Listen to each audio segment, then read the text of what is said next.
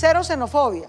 Lo que nos piden en las calles, a mí como alcaldesa, y lo voy a hacer, es que no permitamos inseguridad, que protejamos los puestos de trabajo, que hagamos cumplir las normas laborales colombianas. La gran mayoría de los mensajes de xenofobia que surgieron estuvieron motivados por una idea falsa. Pero a los migrantes venezolanos todo se les ofrece. ¿Y a los colombianos qué se les ofrece? Si de algo no se puede calificar la alcaldía de Bogotá es de xenófoba. Bienvenido, pero al que venga a delinquir deberíamos deportarlo sin contemplación. Bogotá no se va a rendir. Bogotá no se va a doblegar ante nadie. Tampoco ante las estructuras criminales, ni de colombianos ni de venezolanos. Identifiquemos un enemigo donde muchos puedan sentir que sí, que ese es el enemigo, y de esa forma evadimos la problemática de fondo. El problema es salir a anunciar un comando conjunto para perseguir la delincuencia venezolana. Es que uno no puede decir que se crea un comando específico para enfrentar delincuencia de migrantes. Respetamos, pero no compartimos la decisión del Gobierno Nacional y de Migración Colombia de no querer hacer patrullaje conjunto en un comando con la Policía Metropolitana de Bogotá. Que si no tiene 5 anotaciones, o sea, toca coger al mismo inmigrante ilegal 5 veces para poderlo deportar, no fregues. Debíamos poderlo deportar desde la primera vez, o sea.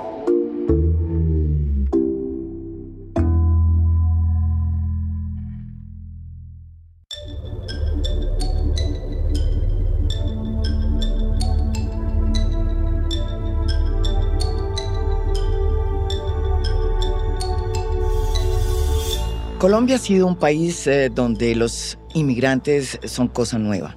Esa es la realidad. No sé por qué razones, ya sea por la guerra, por muchísimas razones que realmente hay que entender, nunca recibimos una oleada de inmigración como sí la recibieron muchísimos países de América Latina en la Primera y en la Segunda Guerra.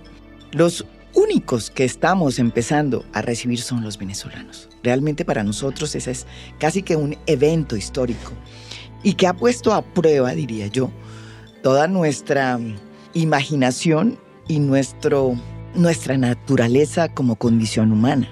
La gran pregunta que muchos nos hacemos es si eso que nosotros llamamos acogida a los venezolanos ha ido incentivando también unos brotes de xenofobia que son difíciles de aceptar, pero que existen y que cada vez son mayores. Por eso la pregunta, de una vez por todas, ¿somos o no un país xenófobo?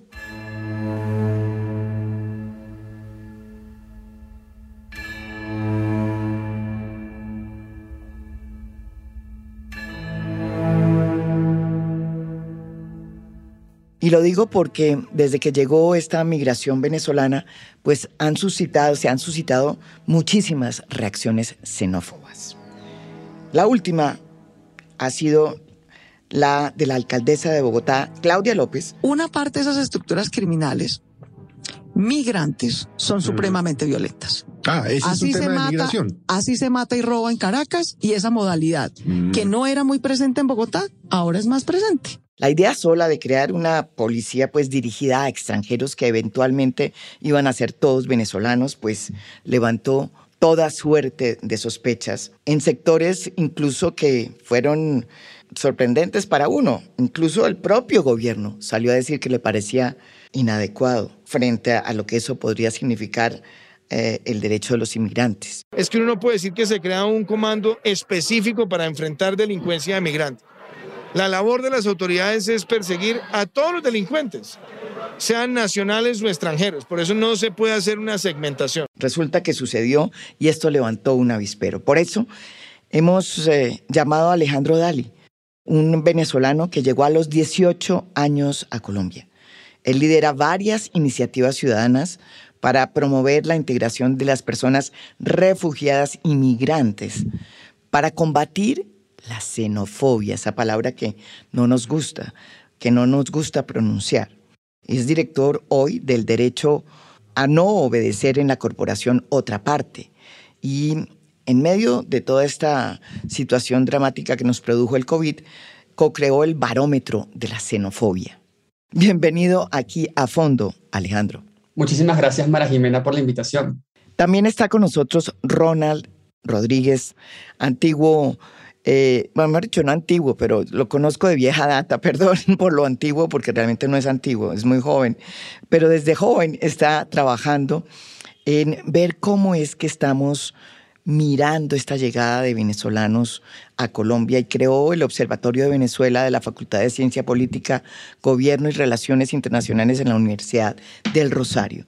Es coordinadora, además del proyecto Edificando Consensos para la Migración, del Observatorio de Venezuela y la Fundación Konrad Adenauer. Él es un experto, es el primero que empezó a, por lo menos, a perfilar los efectos que podría tener en la sociedad colombiana, los impactos que se iba a tener en una sociedad como nosotros, que somos una sociedad muy cerrada y yo creo personalmente xenófoba. Bienvenido, Ronald. María Jimena, un gusto estar contigo en este espacio y gracias por la invitación.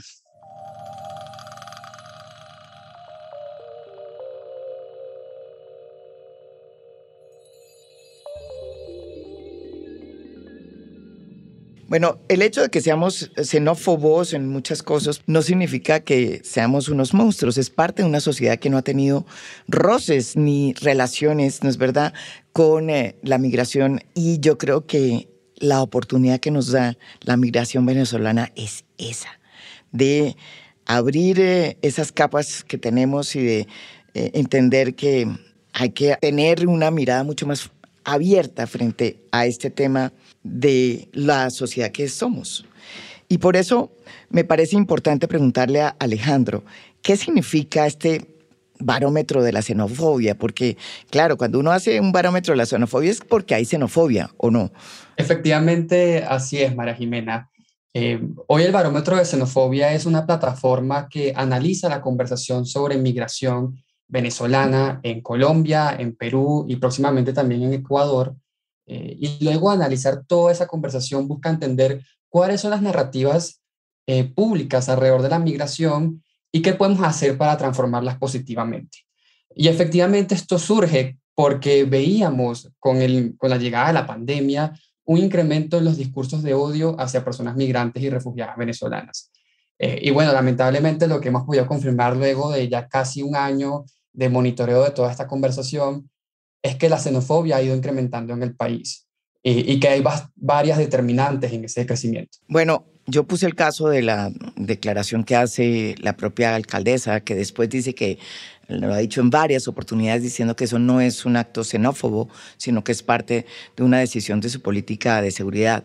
Pero ella no es la única, ¿no es verdad, Alejandro? Han sido varios los intentos por convertir, digamos, la migración venezolana en una cosa mala, en fuente de todos nuestros males, cosa que debo decir que también pasó en Venezuela. Yo cuando cubría Venezuela, pues me pasaba exactamente lo mismo, quiero decirte. Tú eres muy joven, pero ¿te acuerdas de alguna recolección sobre ese aspecto y alguna reflexión sobre eso? Sí, creo que es importante mencionar dos puntos acá.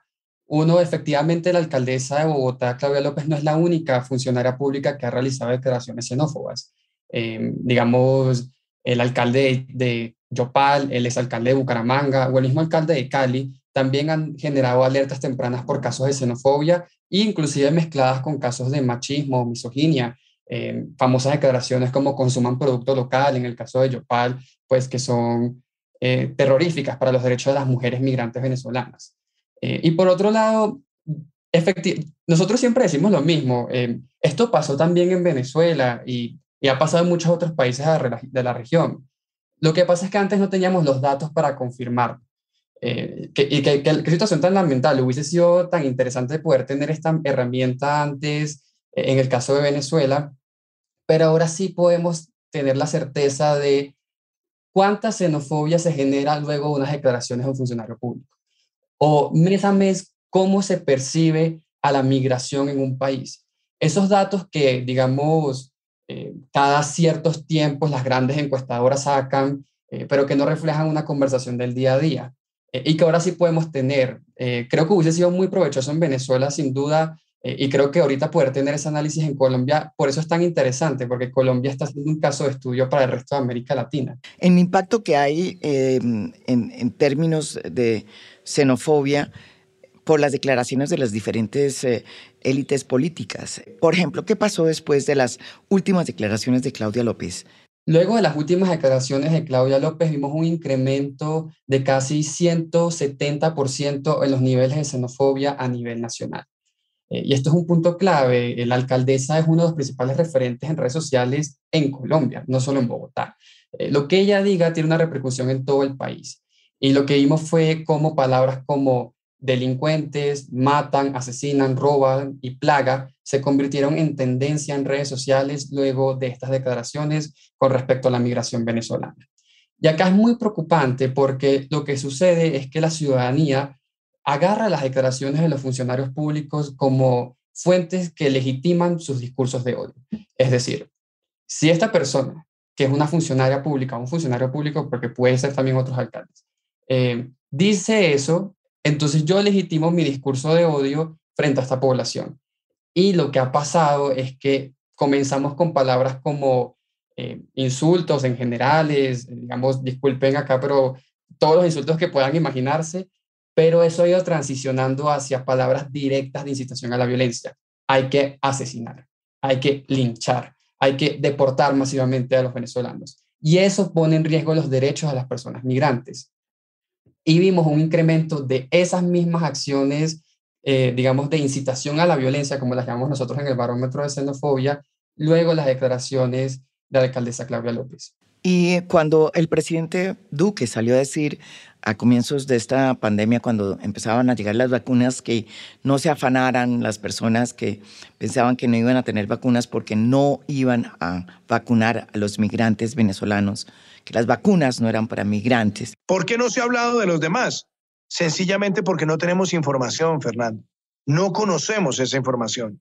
Y por otro lado, porque si nosotros decimos que vamos a vacunar a cualquier venezolano que esté en territorio colombiano, dada la porosidad de nuestra frontera y dada la ausencia de mecanismos de vacunación en Venezuela, lo que podemos tener es una estampida migratoria que puede volver prácticamente no solamente insostenible el sistema de salud de Colombia, sino que adicionalmente no tendremos capacidad también para vacunar a esas personas o para atenderlas en los servicios de salud. Ese es justamente el segundo pico más grande de xenofobia desde que comenzamos a monitorear. El primero son las primeras declaraciones de la alcaldesa, ya llevan 3, que han generado como picos grandes, y el segundo son las declaraciones del presidente Iván Duque. Por eso no es un tema solamente de la alcaldesa. El presidente Iván Duque da estas declaraciones y automáticamente se genera una oleada de xenofobia en el país en torno a que había una competencia por vacunas. Y lamentablemente aquí debo decir que un cambio que hemos visto a lo largo de este año de análisis es que cuando comenzamos a analizar la conversación, la conversación de migración y salud no era tan prioritaria. Es decir, no había, digamos, estos escenarios de xenofobia por me están quitando el espacio en un hospital o demás. Sin embargo, ahora, y estas declaraciones del presidente también influyeron un poco en eso, el segundo determinante en la xenofobia en el país, el primero es la inseguridad, el vínculo migración-inseguridad, el segundo es migrantes nos quitan las vacunas. Esa narrativa se está posicionando en el imaginario público y es muy peligrosa.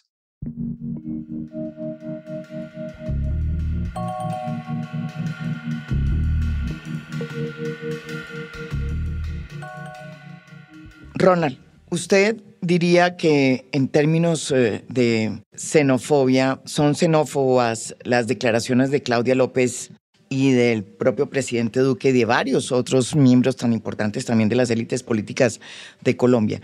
¿Son o no xenófobas? ¿Y qué relación se puede explicar o tener o tender contra lo que sucedió con la migración colombiana en Venezuela?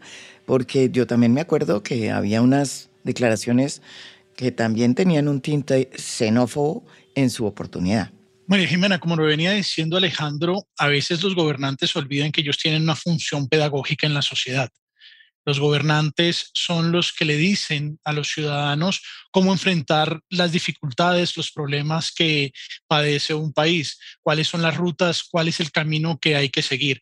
Cuando un gobernante decide olvidar ese papel que juega en la sociedad y empieza a hacer alusiones y a buscar responsables de los problemas y encuentra, de hecho, pues una respuesta que no se puede negar. No solamente fueron las declaraciones de Claudia López, sino una parte de la población colombiana que se siente en sintonía con esas declaraciones y ahí se genera un círculo vicioso que es muy peligroso y que en otros estados, en otros países ha significado cómo la migración, cómo el tema de la xenofobia se convierte en un arma política. A mí me preocupa que en el caso de la alcaldesa no es la primera vez que lo hace, de hecho pues ya tiene un comportamiento reiterativo en esta materia y particularmente incluso más graves que sus declaraciones a mediados de mes. Me pareció más grave el artículo que sacó en El Tiempo a final de mes, en el cual termina justificando ese discurso, que es muy peligroso porque pues la ciudad vive un momento particular, la sociedad colombiana vive un momento particular en el cual tenemos un cruce de caminos entre un acuerdo de paz que no logra terminar de materializarse, donde no se le da oportunidad a los excombatientes de lograr esa verdadera integración, y por el otro lado pues tenemos todas las afecciones socioeconómicas producto de la pandemia, y ella decide que el problema real de la criminalidad en Colombia hay que señalarlo en función de los ciudadanos venezolanos que han participado en algunas de estas actividades, sin reconocer, por un lado, que primero los venezolanos también son víctimas. De hecho, pues una de las particularidades de la población migrante, y lo vivimos los colombianos en Venezuela, es que no tenemos acceso a la justicia y no tenemos acceso a la seguridad. Tanto así que los cuerpos de seguridad se convierten en uno de los temores de los migrantes. Quería hacerte una pregunta, sobre todo, porque es que cuando acá se toca el tema, y lo dijiste muy bien, porque Claudia López en esa entrevista del Tiempo lo que dice es que una de las fuentes de inseguridad que según ella aumenta los problemas de inseguridad de la capital son los venezolanos. Yo lo que quiero es que me expliquen ustedes dos, pero primero Ronald, si en todas las investigaciones que ustedes tienen, porque en la que yo tengo, que es la de Migración Colombia, no sale eso, no sale que sean los venezolanos los mayores causantes del incremento de la situación, del deterioro en la seguridad bogotana. Pero quiero que Ronald, que trabaja tanto en estos temas de mediciones, nos diga cuál es realmente la participación de los venezolanos en el tema de la incremento de la seguridad, de la inseguridad en la capital y a nivel nacional, si es que tiene ese dato. En efecto, la alcaldesa ha venido presentando unos datos. Nosotros, de hecho, estamos adelantando unos derechos de petición para tratar de conocer un poco esa información, porque tanto ella como el secretario de Seguridad han empezado a presentar unas cifras que no cuadran con los datos que tienen las autoridades del nivel nacional. Parte del problema que tenemos en este momento es que esa proliferación de cifras y de datos permite tergiversar o quizá fijar la atención en cosas que realmente no tienen tanto impacto. Por ejemplo, que más venezolanos sean detenidos, y acá hay que empezar a desmenuzar la cifra. Bueno, ¿y por qué fueron detenidos? Nosotros encontramos que en un momento determinado cuerpos de seguridad del Estado colombiano, para demostrar resultados en detenciones, empezaron a detener población venezolana, sobre todo vendedores ambulantes, y así poder dar buenos resultados de detenciones. Al final del día no detienes a un venezolano porque esté robando, o a un venezolano porque esté atentando contra la seguridad de una persona, sino porque simplemente estaba vendiendo productos en Transmilenio, en la calle, o incluso porque simplemente no se encontraba regularizado, porque no tenía un documento de regularización. Y ese es un dato que es muy preocupante, porque la alcaldesa llegó a afirmar en sus declaraciones que para finales de este año ya el 100% de los venezolanos en Bogotá iban a estar regularizados y plenamente identificados. Este es un proceso muy complejo que está adelantando el Estado colombiano, y realmente es poco probable que todos los ciudadanos venezolanos puedan estar plenamente identificados. Eso se convierte casi que en una patente de corso para que los policías a todo ciudadano venezolano que encuentren en la calle lo detengan, y ahí es cuando las cifras toca esclarecerlas. Nosotros nos encontramos en parte de ese proceso. De hecho, como proceso de la bitácora migratoria del reporte de final de este año, ya empezamos a levantar las cifras de seguridad y contrastarlas, lo que dice la Secretaría de Seguridad de Bogotá, lo que dice la Fiscalía, lo que dice el IMPEC de los ciudadanos venezolanos que están privados de la libertad. Hay que empezar a cruzar todos esos datos, porque no hay claridad, y lamentablemente pues cuando uno tiene un dato, una cifra, la puede utilizar e instrumentalizar de forma inadecuada, y ahí generar tensiones particularmente hacia la población venezolana. No sé si Alejandro tiene datos sobre ese tema. No muchos, porque lo que dice Ronald es algo muy cierto, y es que esos datos no son tan públicos como uno quisiera. Yo creo que un punto aquí clave, recomendación también para la alcaldesa y para otros funcionarios públicos, es que no pueden hacer estas afirmaciones sin dar los datos de dónde están sacando esos estudios, porque los estudios que tenemos la mayoría de nosotros es que las personas migrantes venezolanas son responsables de aproximadamente el 3% de los delitos en Colombia. Eso puede variar en el territorio, pero lo que hemos conversado muchos actores de distintas universidades acá en Bogotá es, bueno, díganos el número de personas capturadas, el número de personas que están siendo juzgadas, cómo se traduce eso, digamos, en acciones concretas.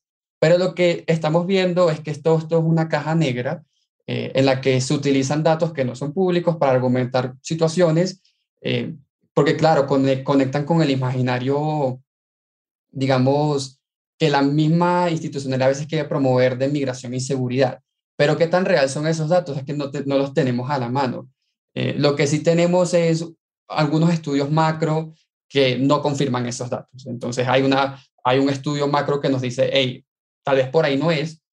Si estos datos nos están diciendo otra cosa, usted puede estar haciendo acciones que legitiman un discurso de xenofobia, de, digamos, como de separación, y sobre todo algo muy importante que decía Ronald es esta dinámica de vincular a las personas migrantes con inseguridad en un país que está teniendo una discusión nacional sobre reforma policial es muy peligrosa, porque habilita que digamos, el personal policial, la policía, legitime sus propias acciones que a veces van en contra de los derechos de todos los colombianos o todos los que habitamos este territorio, y en el caso de las personas migrantes, eso termina en deportaciones arbitrarias.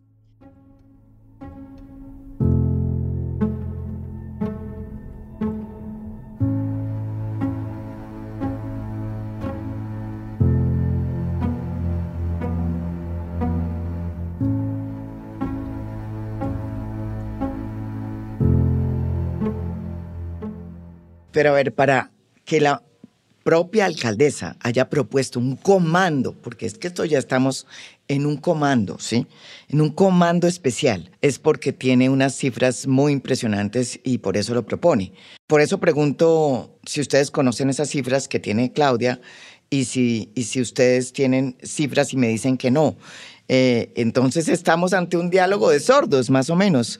¿Qué es lo que está pasando para que nosotros entendamos? Y cuando uno habla con la alcaldesa dice, sí hay un problema de seguridad que plantean la presencia de algunos de los migrantes venezolanos. Las cifras, repito, sobre las cuales la alcaldesa edifica esta propuesta, que espero nunca llegue a ser realidad, ustedes no las conocen entonces. Pues María Jimena, de hecho, pues esto yo ya lo había visto antes y lo había visto en el 2014, 2015 en Venezuela. Precisamente, Nicolás Maduro en 2014-2015 cambia el discurso hacia la población colombiana en territorio venezolano.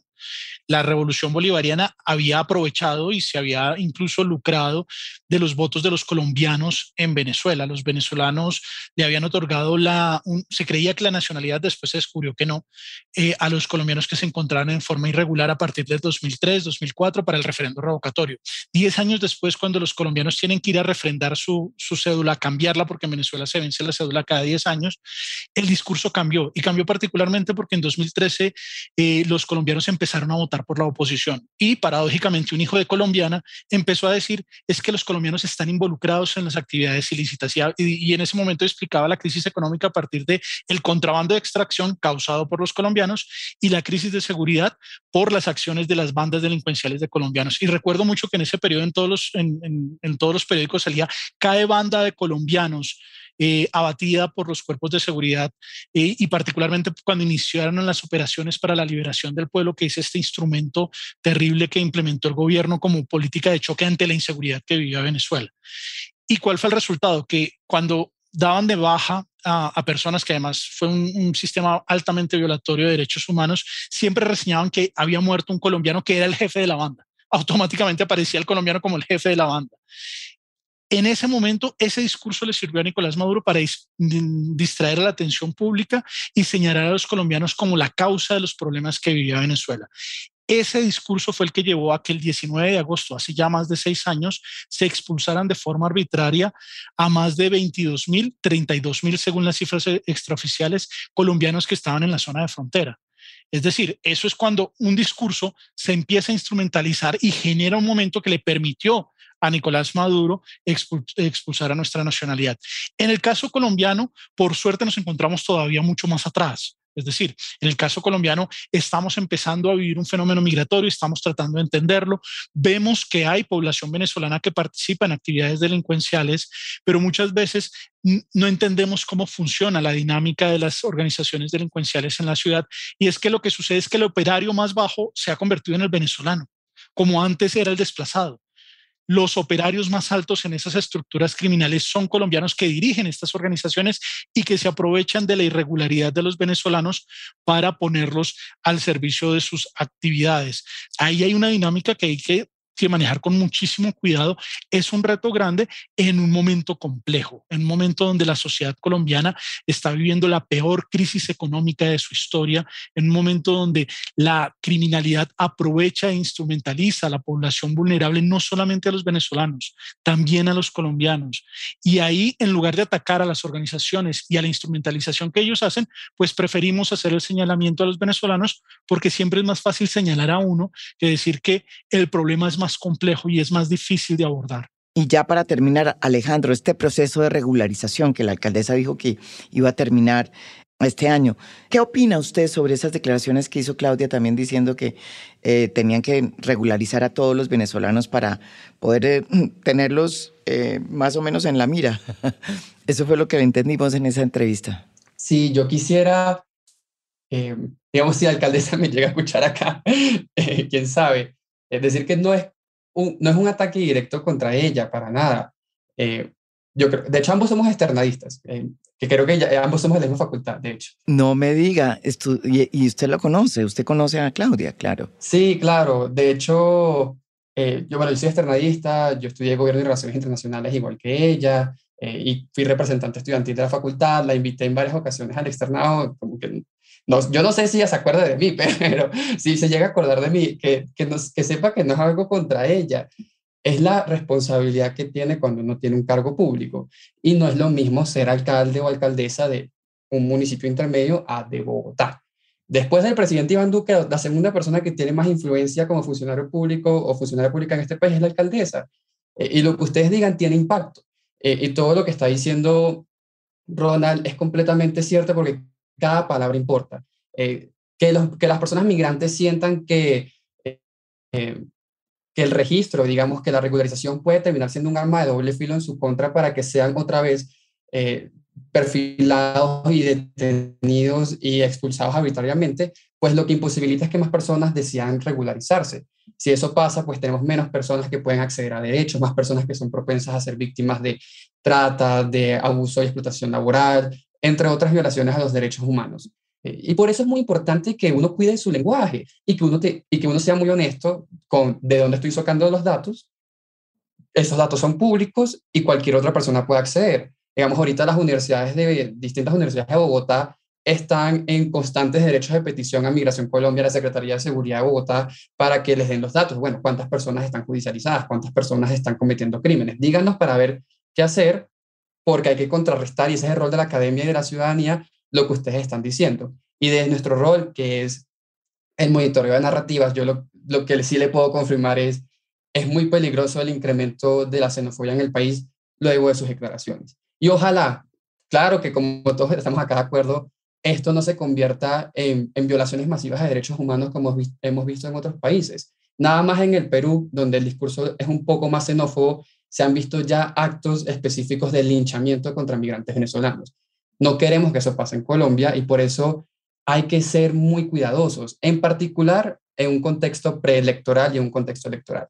Digamos, estamos como en un caldo caliente, y si están allí como avivando las llamas. Si candidatos o candidatas deciden hacer campaña usando estos imaginarios de segregación o xenofobia en el país, sea candidatos al Congreso o candidatos presidenciales y luego alcaldías y gobernaciones, esto podría ser otro escenario mucho más violento, al estilo de lo que hemos visto en los Estados Unidos o en Europa.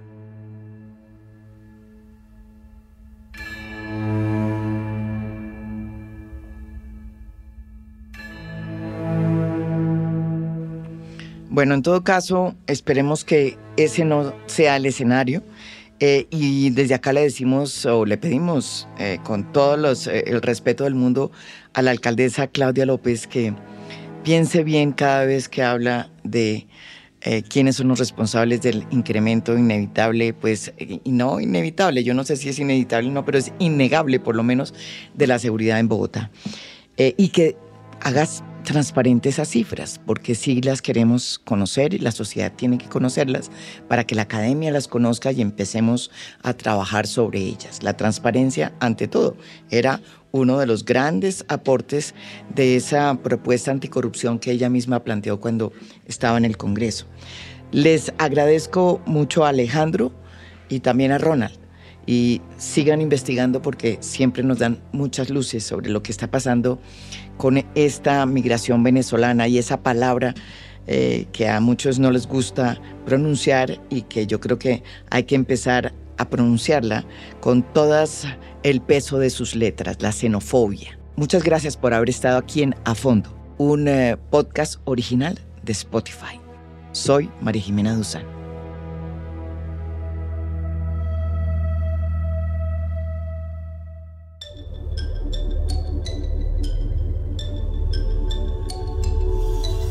A Fondo es un podcast original de Spotify. Lucy Moreno es la productora general. Sebastián Payán, editor de contenido. Cristian Leguizamón y Audio Factory en la edición de audio. Óscar Aponte, editor de audiencias. Adrián Ateortúa, investigación. El tema central, música original de Óscar Acevedo. Gracias por escuchar. Soy María Jimena Duzán.